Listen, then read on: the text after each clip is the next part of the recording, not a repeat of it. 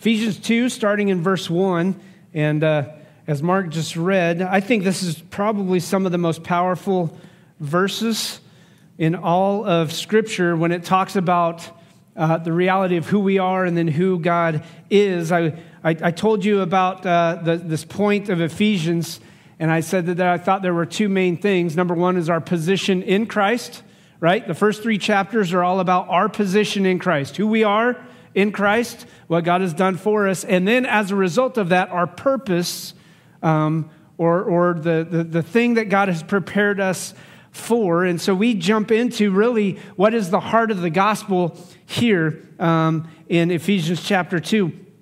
With that said, I want to make a couple quick announcements just to let you know.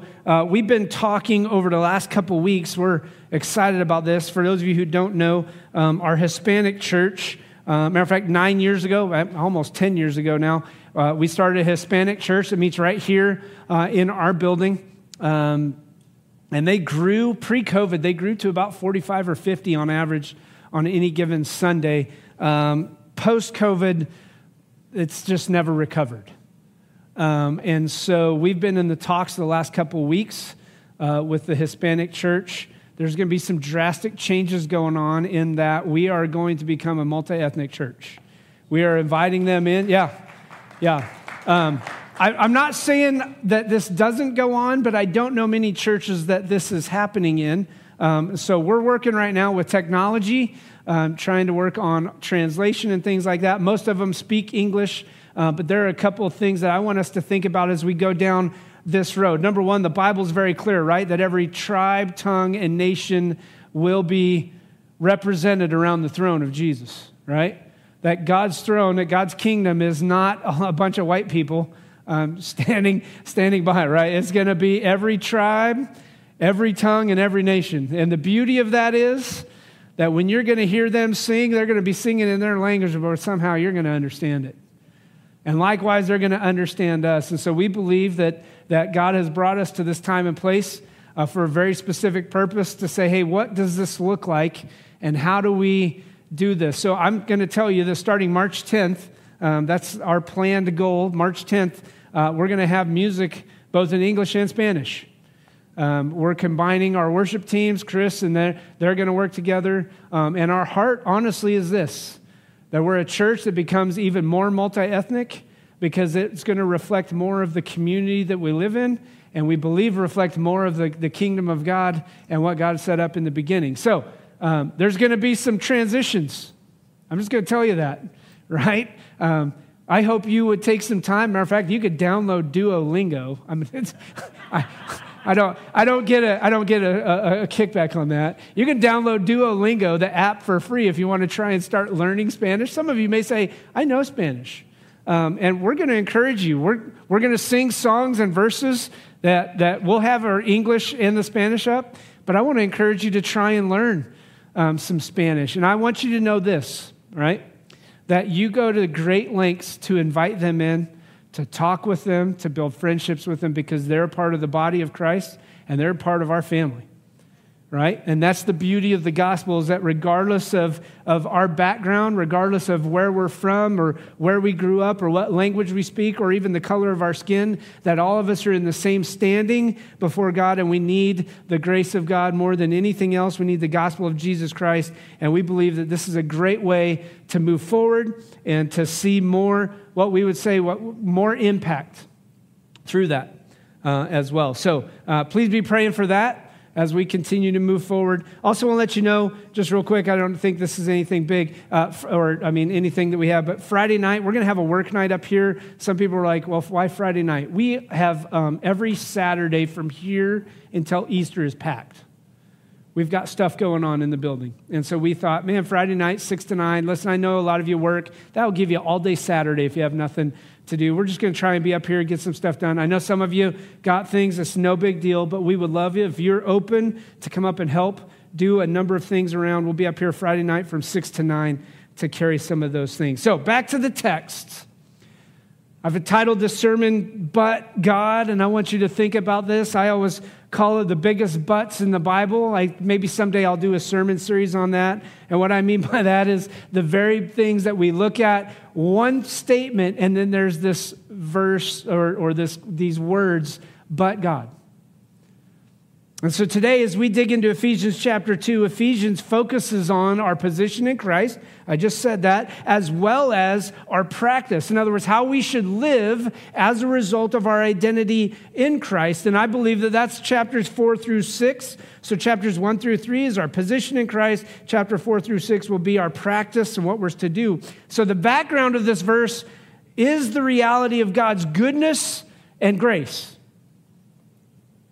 It may seem to be a negative verse, but in reality, it's rather positive. It's one of those encouraging things. It's this picture of not of a good one or not of a bad one, but of a good one. And I think that this is the important thing that we see out, is this idea of who we are apart from Christ, and then as a result of what Christ has done. I believe this wholeheartedly, that Ephesians deepens our understanding of the gospel. It deepens our understanding of the gospel because we live in a day, let's be realistic, we live in a day with a lot of superficial Christianity. In other words, on the surface level, it looks really good, but deep down inside, we ask these questions, right? Like, is this really what Jesus meant? Yes. Yes, he did. That's the reality. And so when I say we live in a day of superficial Christianity, we live in a day where people act Christian, but their heart is far from Jesus. There's a lot of shallow teaching that abounds in our churches and has led at times to a very unhealthy picture of Christianity, a very unhealthy picture of the gospel, one in which many today reject. And so what I want to do today is to get to the heart of what the gospel really represents or means or is a picture of, which we just read a little bit earlier out of 1 Corinthians 15. But I want to get into this reality of who Jesus is, what he's accomplished, and why he's doing that. Because there is a purpose to the very reason behind what he did. So, if you remember anything, I want you to remember this today, that God's love and rich mercy give us spiritual life in Christ to do good works. God's love leads to good works in our life. Pretty simple, isn't it? But yet there's something to be said about what is going on in this text. Look at me in the first 3 verses because I want to draw us into this idea of what ends up happening. He says, as for you, you were dead. Look at your neighbor and say, you're dead. You're dead to me. You're dead. No, I'm just joking. Listen what he's unpacking. He's getting this point across. As for you, everybody say me. That's not me. I'm not talking about me. You're talking about you, right? Like when you say me, you're talking about yourself. As for you, Paul is saying, you were dead in your transgressions and your sins in which you used to live. Here's the reality of what Jesus is trying to get to it. We all were wandering from God. You get that? Prior to Jesus, we all what? Wandered. We all goofed around, right? We all chased our own way. We all had desires. We all had things we went after. And listen what he says. As for you, you were dead. Every one of us have been dead. Matter of fact, you are born dead. You may say like, well, that's a contradiction. Yes, you are born spiritually dead. You are not alive. You are dead in your transgressions and sins. This is where we get this idea of Romans, right? For all have sinned and fall short of the glory of God. For the wages of sin is death, but the gift of God is eternal life. This is unpacking exactly what Paul is trying to get across, and it's important for us to understand what is going on. He says, as for you, you were dead in your transgressions and sins. Now, I want to be very clear what that means, right? The word for sin is actually the idea of what it calls to miss the mark. Matter of fact, I thought about bringing my crossbow, and then I thought, no, that's just an accident waiting to happen. Because what I was going to do was set up a target and show you how bad I am. I'm just joking. I would have had somebody hold the target. And then I would, yeah, who would have been the bravest to put the apple on their head? See, the idea is, Chris has volunteered, right? The idea of this is this, That no matter how hard we try, no matter how much we practice, no matter how much good we think we can do, that sin always means that we've missed the mark. You and I cannot hit a bullseye every time. And you may say, well, if I practice on my crossbow a lot, you could. Yes. I'm trying to convey a picture that no matter how good you are, no matter what you think you can do, you and I are always dead. See, I get most annoyed with people or with others with the very things I do myself. Anybody else been there? What is it that annoys you about other people? Usually it's the things that you do yourself, right? Like somebody else calls you on the carpet. And what I want us to see is this, and you could even say it in a certain way. It's not you, it's me. See, that's what Paul is trying to get across to us. As for you, you were dead in your transgressions, in the sins in which you used to live. Please make no mistake about it. Paul is drawing a line. I believe that Jesus draws a line. That there are things that we used to do in our life, but because we are in Christ now, that we're no longer to do what? To do those things. Galatians says, as for you, don't be a slave to sin anymore, but rather be a slave to Christ. That you don't make yourself a slave to the sins that so easily entangled you, but rather you walk in the obedience to Christ. So, listen, it's a big deal. Why? Because most of us look at the problem in everybody else and go, it's not me, it's you. When Paul is trying to say, it's not you, it's me. So it's very clear that Paul is getting this across, that all of us have walked in our sins and our transgressions. As a result, we walk in death. But I love what he says in verse 2. What's he say in verse 2?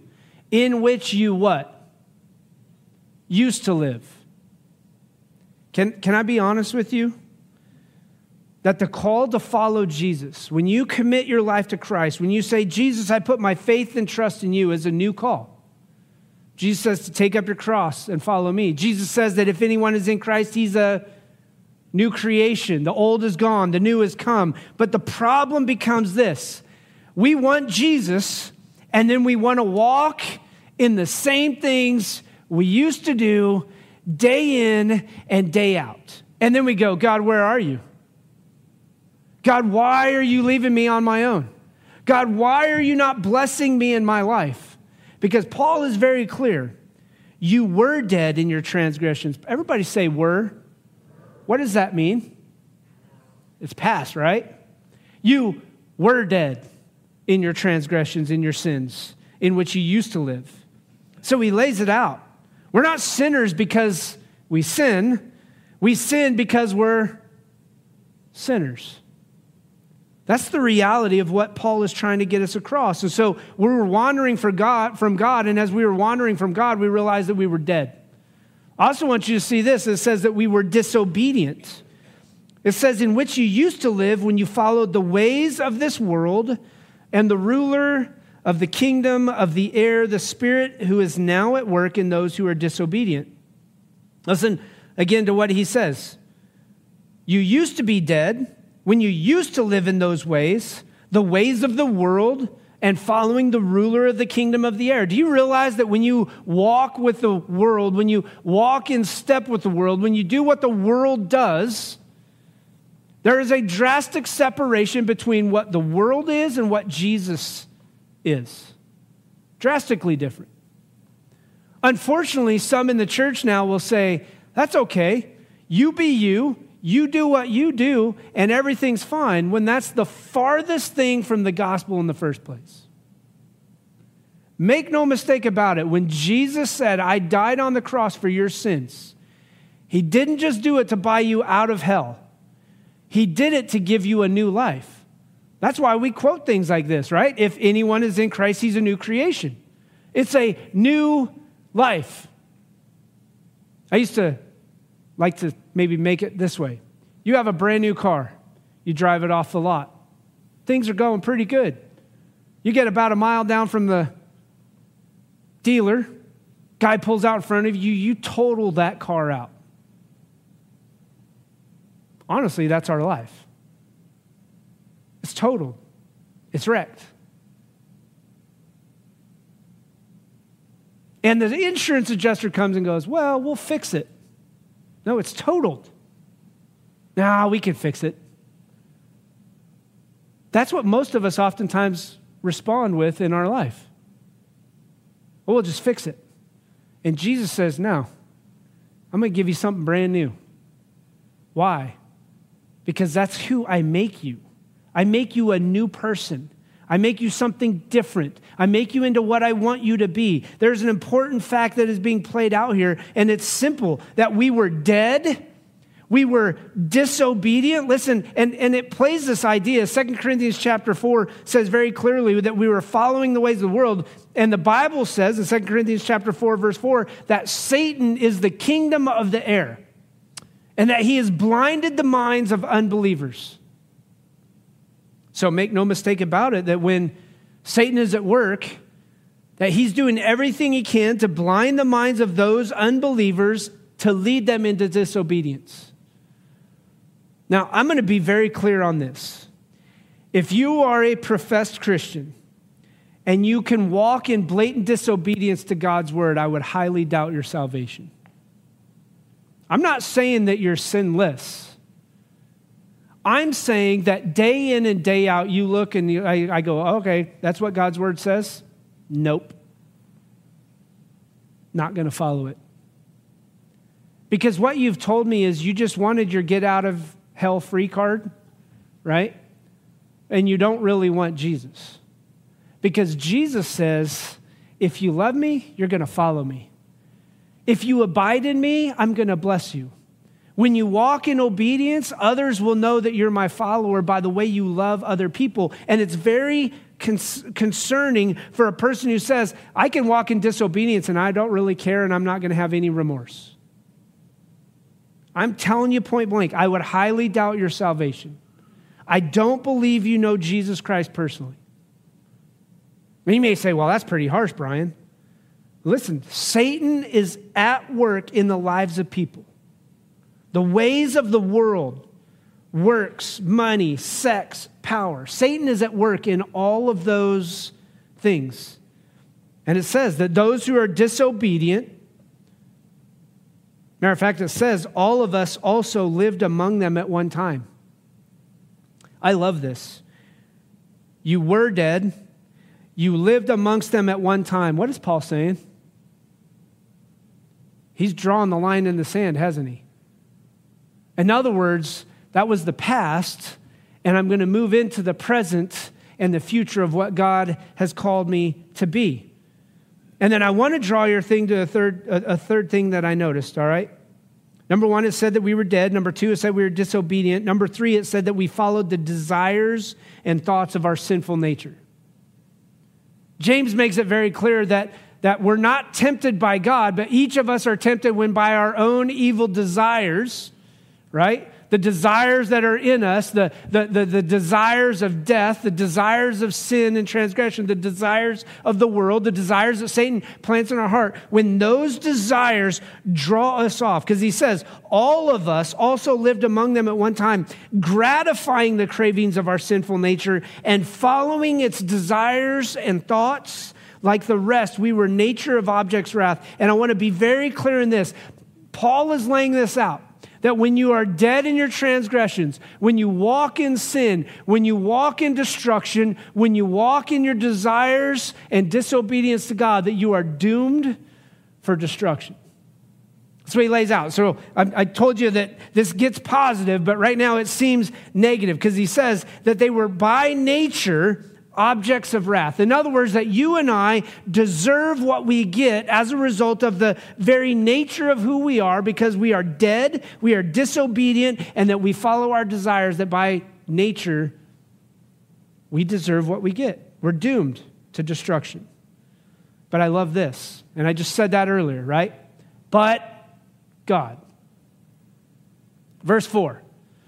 Verse 4 unpacks what I think is one of the most encouraging, one of the most rich, One of the most rewarding things for us to understand. It says, but because of his what? What? Great love.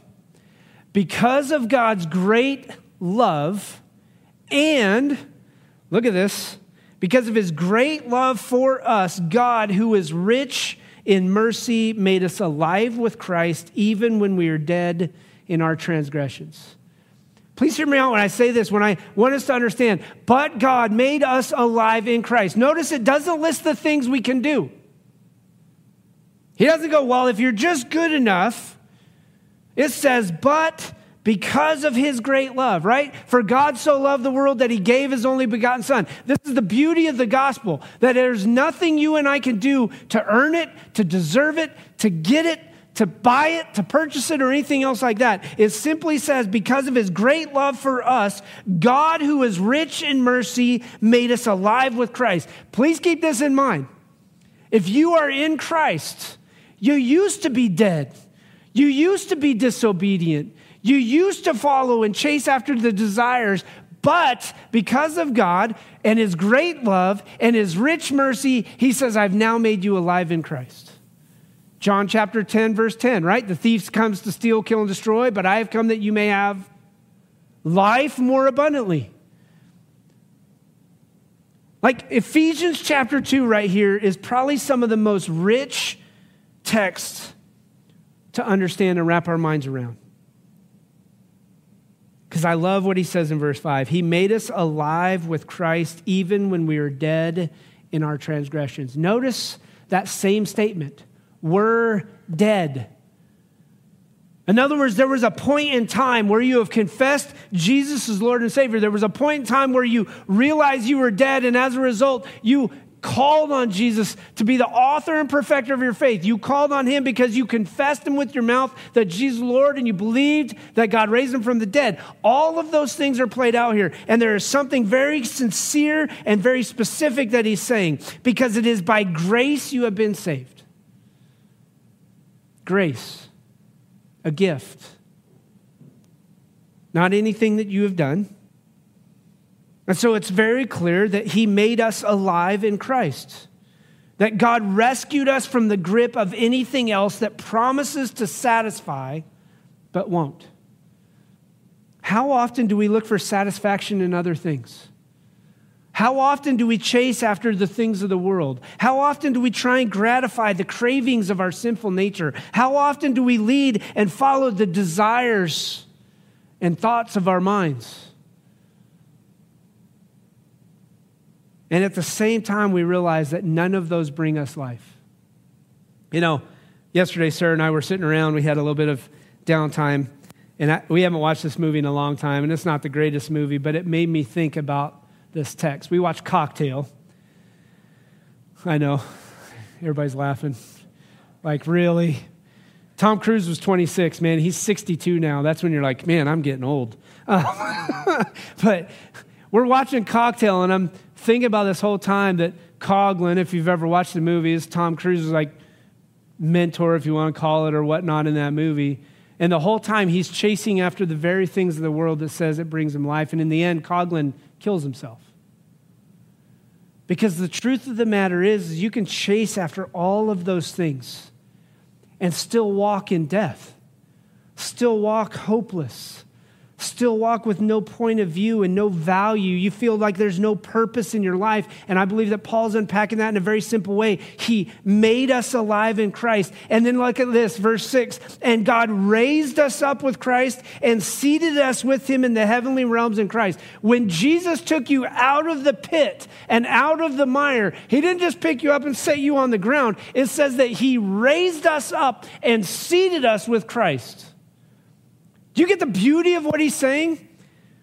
I took a low-life piece of trash with no hope, who's homeless, who's dead, who's dirty, who's disgusting, and I elevated him. I elevated him to the highest point I could elevate him, just below Jesus. He raises us up. He picks us up. He carries the burdens, he carries the pain, he carries the misery, he carries the sins, and he washes them all away. And it says he raised us up with Christ and seated us with him in the heavenly realms in Christ Jesus. That's the beauty of the gospel. The very thing that I can't do for myself, Jesus did for me. The very hope that others don't have, Jesus gives to me because I realize what he is communicating. And then he says in verse 7, right? Not only did he raise us up, but it says that he raised us up in the heavenly realms of Christ Jesus in order that in the coming ages he might show his incomparable riches of his grace expressed in his kindness to us in Christ. Do you get what he's saying? That you and I, when we're raised up with Christ, when we are alive in Christ, that God shows his incomparable riches of his grace. That you and I are a living, walking, talking example of God's grace. That's the beauty of the gospel. That God took a poor, wretched piece of trash who was striving for the acceptance and approval of men, who walked in sin and chased the disobedient things in my heart and the desires that misled me. And God said, I got something different for you. I got something better. And I love this. It shows the incomparable riches of God's grace. Can I tell you something? You and I are a richness of God's grace, a rich. We are a prize. We show the beauty of God's grace to those who are around us. And when we walk in obedience, when we walk not in the deadness that we were living in the past, but when we walk in the life that God gives us, that we are an incomparable rich. We are a wealth that God says, look at what I did to this guy. Or look at how I changed her. Look at what I do in the lives of those who come to me. And then I love verses 8 through 10. So we said that we were all wandering from God. We said that God made us, but God made us alive in Christ. And then here's where we're going to wrap up. That we are God's workmanship for good works. Look at verse 8. It says, for it is by grace you have been saved. Everybody say grace. Is there anything you can do to earn grace? No. Grace, for it is by grace, God's grace, because of his great love and his rich mercy, God's grace was given out. So it is by grace you have been saved through faith. What is faith? Faith is the belief that Jesus died on the cross. That's what it says. And the confession of that, I confess it with my mouth that Jesus died on the cross, and I believe he's going to rise again, right? Which is what happens. So it is by grace you have been saved through faith that I believe that. And this is not from yourselves. It's the gift of God. It's a gift. God's grace is a gift. And it says, not by works that no one can boast. Think about it this way. Grace comes through faith. And as a result, the human response is belief. So faith is the instrument by which we lay hold of Christ. Grace is a gift. Faith is a gift. Salvation is a gift. The only one who is exalted in salvation is God. Nobody else. You can't sit back like we so often do and go, I wasn't as bad as that guy. Because God's grace was just as much for you as it was for the person who maybe in your idea was even worse. See, isn't it funny in humanity that we like to always compare ourselves to other people? Don't we? Well, I'm definitely not as bad as that guy. Right? We do that all the time. Well, I don't know. Like, I've even heard people say things like this. I don't know that there's any hope for that person. Do you know what you do when you say statements like that? You minimize the work of God in that person's life. Because what we should say was, but God. Well, that guy's a mess, but God could change him.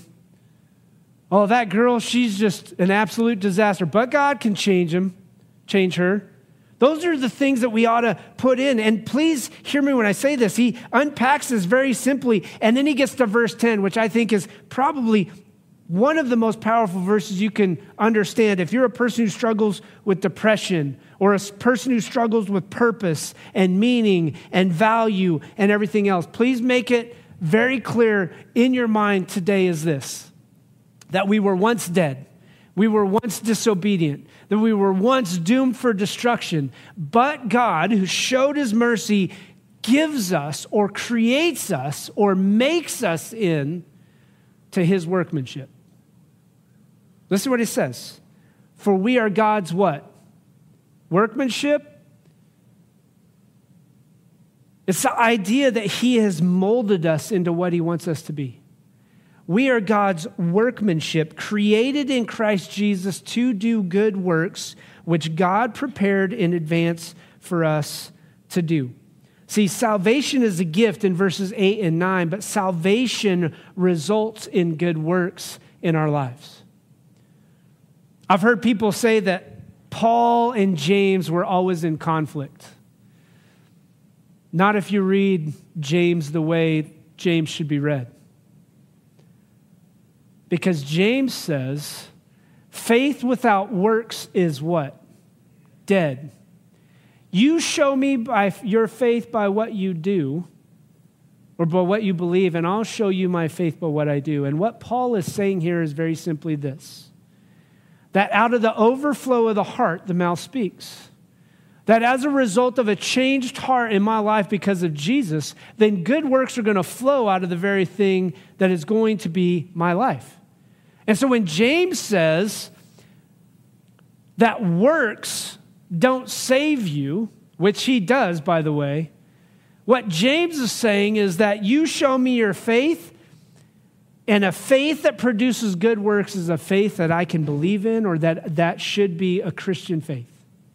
In other words, Christians, followers of Jesus, were created in Christ Jesus to do good works, which God prepared in advance for us to do. He does not want us to think that the works are unimportant. He states that the works are not the root of our salvation. We're not saved by faith plus works, but by faith that does works. So we're saved by faith, and that faith leads us to do good works. It's not something you earn. It's not something you enjoy. Matter of fact, I want you to think about it this way. He says, if we're God's workmanship created in Christ Jesus to do good works, when you do the good works, you're a reflection of the incomparable riches of God's work in you. And here's the big kicker. He says, which he prepared for us in advance to do. If you don't do the good works as a result of the overflow of what God's doing in your heart, who are you affecting the most? We could say you're doing it and affecting you. Can I let us think about something just very simply? If we're created in Christ Jesus to do good works, and we're not doing them because we follow the desires of the world and things like that, then what I believe we do is we affect or infect those around us. Because we don't show the goodness of the gospel of Jesus by doing the good works that he has prepared for us in advance to do. But rather we show our sinful ways. And as a result, people look and go, I don't need that. I don't need Jesus.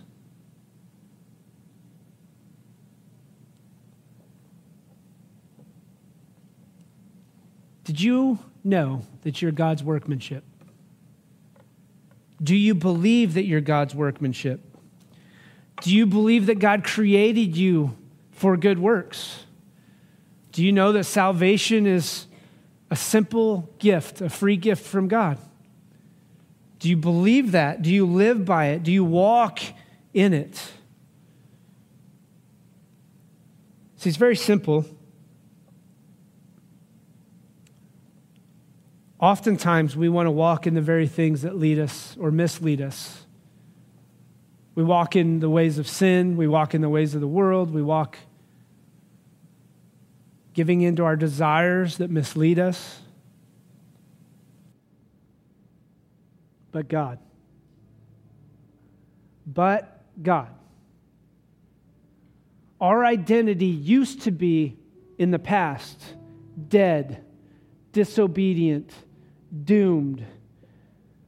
But God, my identity now in the present and in the future is that I'm going to be raised at the right hand of Jesus, that I am an example of His incomparable riches and grace, and that when I walk, I'm not saved by works, I'm saved by faith, so that I can't boast, but the only one I can boast in is Jesus.